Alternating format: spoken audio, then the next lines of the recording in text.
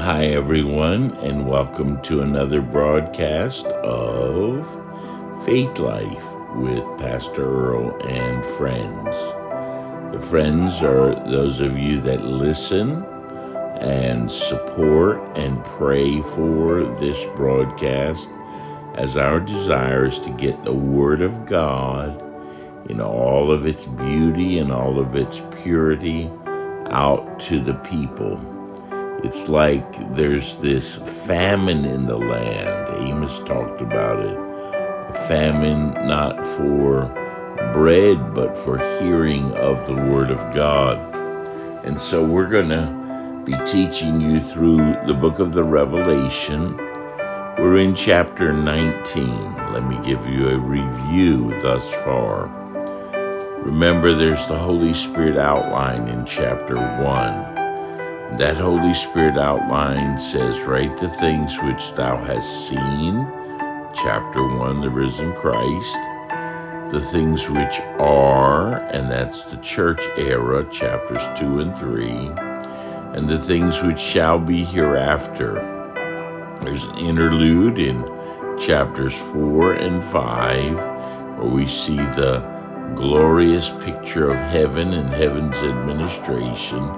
And then we see our Lord is opening the seven sealed scroll, and from chapter 6 all the way through to the beginning of chapter 19, the tribulation is going on, the 7-year period of trial upon the earth as God pours out his wrath upon the earth.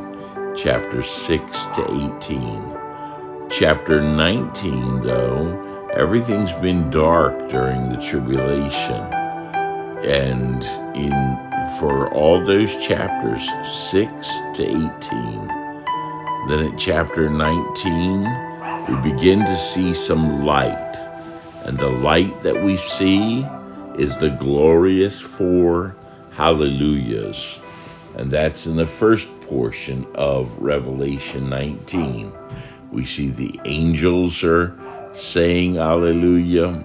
The host of heaven of believers are saying hallelujah.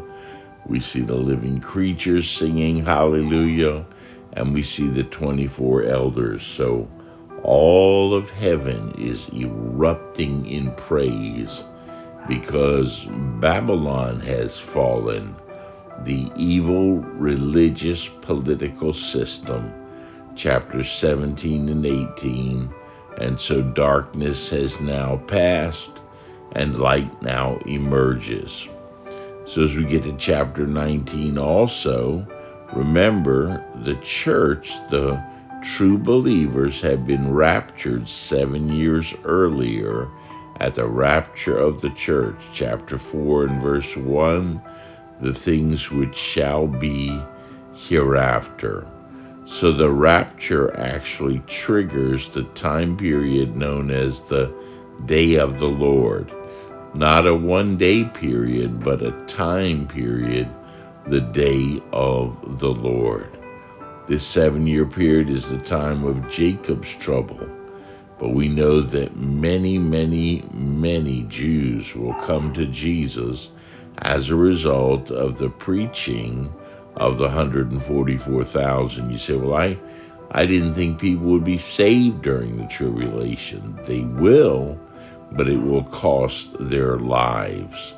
It talks about the martyrs that have given their lives for the Lord. They refuse the mark of the beast, and the beast or the Antichrist will slay them. Chapter 6 talks about the souls under the altar. Once one receives the mark of the beast of chapter 13, there is no chance that they can be saved. So chapter 19, the 4 Alleluias. We see also an event called the marriage supper of the Lamb. Remember the contract, and that was Christ on the cross for us, paying the price. And then the bridegroom brings the bride home, the second phase, that's the rapture. And then now we must have a celebration That is the marriage supper of the Lamb. And then we also discussed the second coming in glory of Jesus, where he doesn't come for his saints, but he comes with his saints, and he'll be riding on a white horse, and we'll be riding on a white horse. The first one to come on the white horse is the pseudo-Christ, the Antichrist, in chapter 6. He's one of the four horsemen of the apocalypse. So at chapter 19, we've had the marriage supper of the Lamb. Christ comes in glory with his saints. You can read about that in Matthew 24 in great detail, Zechariah 14 and Zechariah 12, where you'll see every eye will see him. Every eye will not see our Lord at the rapture. We're caught up to be with him in the clouds. 1 Thessalonians chapter 4, 13 to 18, Revelation 3:10, and other passages. So as we now come to chapter 19, our Lord comes in glory, and then all the armies of the Antichrist will fight against our Lord, but our Lord will vanquish them. They will be defeated. And that's another reason we can say hallelujah to that. As we get to chapter 20, we come to another major event called the Millenium. These things are in chronological order. So chapter 20 is all about the Millennium, the 1,000-year reign of Christ on the earth. So let's get right into the text of chapter 20.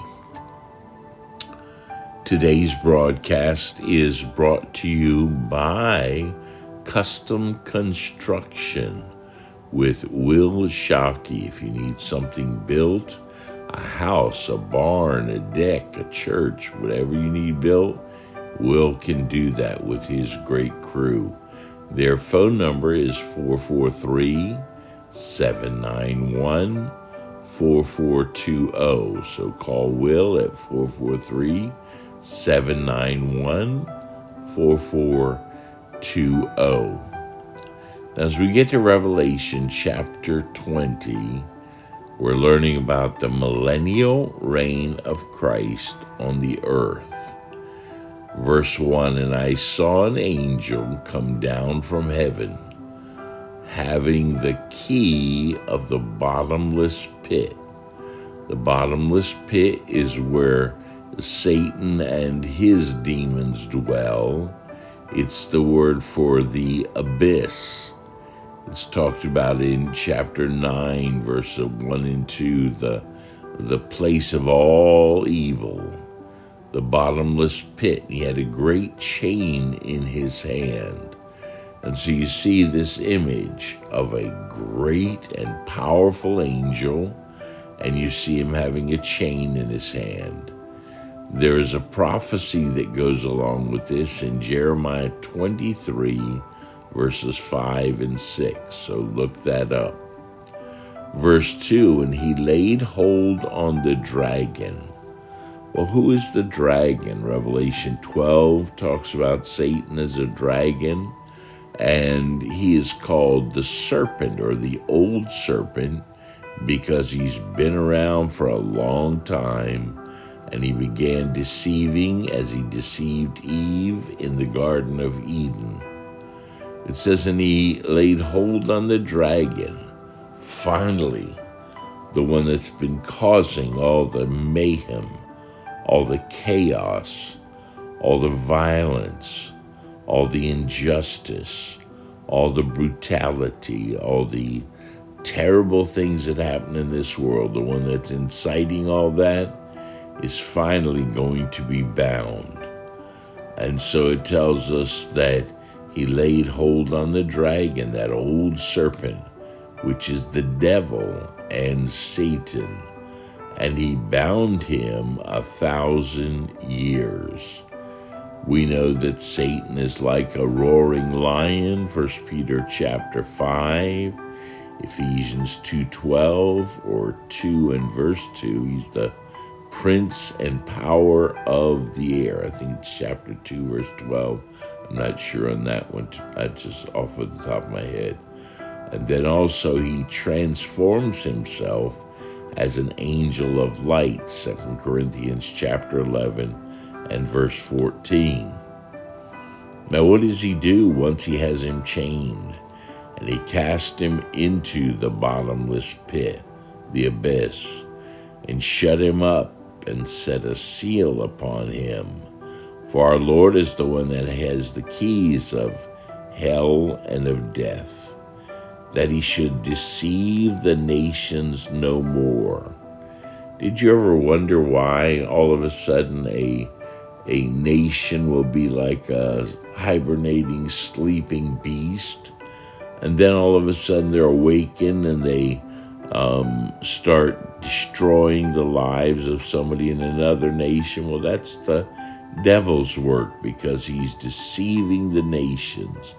And it tells us that he's not going to deceive them anymore because he'll be loosed one more time till the 1,000 years should be fulfilled. And after that, he must be loosed for a little season. Why would God do that? Because God wants to give every man an opportunity to decide what side he's on, God or Satan, good or evil. Now as we get to chapter 20 and verse 4, and I saw thrones, and they that sat on them, and judgment was given unto them.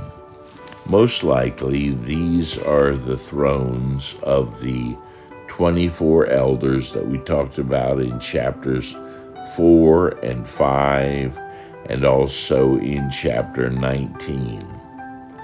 So it says, and I saw thrones, and they that sat upon them, and judgment was given unto them. The Bible says that we will one day be part of judging ourselves. Not judging ourselves, but we ourselves will be judging. It says, and I saw the souls of them that were beheaded for the witness of Jesus. Remember, I told you that during the tribulation, if someone does not receive the mark of the beast, and they choose Jesus as their Lord, Savior, and Messiah, they will be beheaded. What a horrible way to die. But it talks about them for the witness of Jesus and for the Word of God. These are a group of people called the tribulation saints. Now, there are 3 categories of saints. We are all saints, but as believers, but there are the Old Testament saints. They looked forward to the cross. There are the New Testament saints, which look to the cross and look back to the cross for our salvation. And then there are the tribulation saints, those that will reject the mark of the beast, they'll reject his system, but it will cost them, and they can receive Jesus as their Lord and Messiah. It says, which had not, these ones that were beheaded for the witness of Jesus, they had not worshipped the beast. So here's how you know they're tribulation saints. They wouldn't worship the beast, neither his image, neither had received his mark upon their forehead or in their hands, and they lived and reigned with Christ 1,000 years. So God resurrects the tribulation saints so they can enjoy the glory of that 1,000-year reign of Christ. It says in verse 5, though, but the rest of the dead lived not again until the 1,000 years were finished. I believe these are talking about the unbelievers they were not raised for their judgment, which we'll see in chapter 20, verses 11 to 15, at the great white throne judgment of God. This is not the bema seat, that's for saints. But for the unbelievers will all be resurrected and judged at the end of the 1,000-year reign of Christ. They will be resurrected and judged. But it says the rest of the dead lived not again until the 1,000 years were finished. This is the first resurrection. So remember that. We have the Old Testament saints, the New Testament saints, and we have the tribulation saints. Verse 6, blessed and holy is he that hath part in the first resurrection. I think that's great, how that we are the blessed people of God. Blessed and holy is he that hath part in the first resurrection. On such the second death hath no power. We as believers do not have to fear the second death, or we do not have to fear Hades. We do not have to fear hell. We do not have to fear the lake of fire, because we are true, genuine followers of Jesus. It says, and on these the second death had no power, but they shall be priests of God and of Christ, and shall reign with him 1,000 years. Remember, it says we're kings and priests, and actually the translation is we are a kingdom of priests. What do? We worship the Lord. What do? We serve the Lord. What should we be doing now as a kingdom of priests? Worshiping and serving the Lord. So if you're doing those two things, you're doing on earth what you will be doing forever in heaven. In verse 7 of chapter 20, and when the 1,000 years are expired, Satan shall be loosed out of his prison. So remember, he's bound at the beginning, and then he'll be loosed at the end. And what will happen is God is going to just give him his final death rattle. And it says, and he shall go out to deceive the nations. You see, during the millennium, we as believers will be centered around Jesus Christ, but there will still be a few rogue nations that will not bow their knee to Jesus. Satan goes out to deceive the nations which are in the four quarters of the earth, Gog and Magog, to gather them to battle, the number of which is the sand, as the sand of the sea. In our next broadcast, we will talk about that. But for right now, we've learned some wonderful things, and I pray that you will just be thankful that you're a child of God. This world is getting really tough. A lot of disease, war, heartache, violence. We struggle with the economy, with making a living, all those things that you battle with every day. One day, our personal battle will be over, and we will be with Jesus. I know we long for those days. There are many of you that are listening that have lost loved ones that are already with the Lord, and you ache for them. Well, I want you to know that God wants you to just keep your eyes on the Word of God, keep your eyes on Jesus, and keep your eyes on the skies, because He will rapture us at any moment. You say that sounds like some kind of fly in the sky theory. It's not a theory. It's a fact that will take place. You say, why do you know that? Because the Bible says that in 1 Thessalonians 4:13 to 18. Well, this is Pastor Earl for the program Faith Life with Pastor Earl and friends. And you can contact me through email or through a text at my cell, and the email is charisman,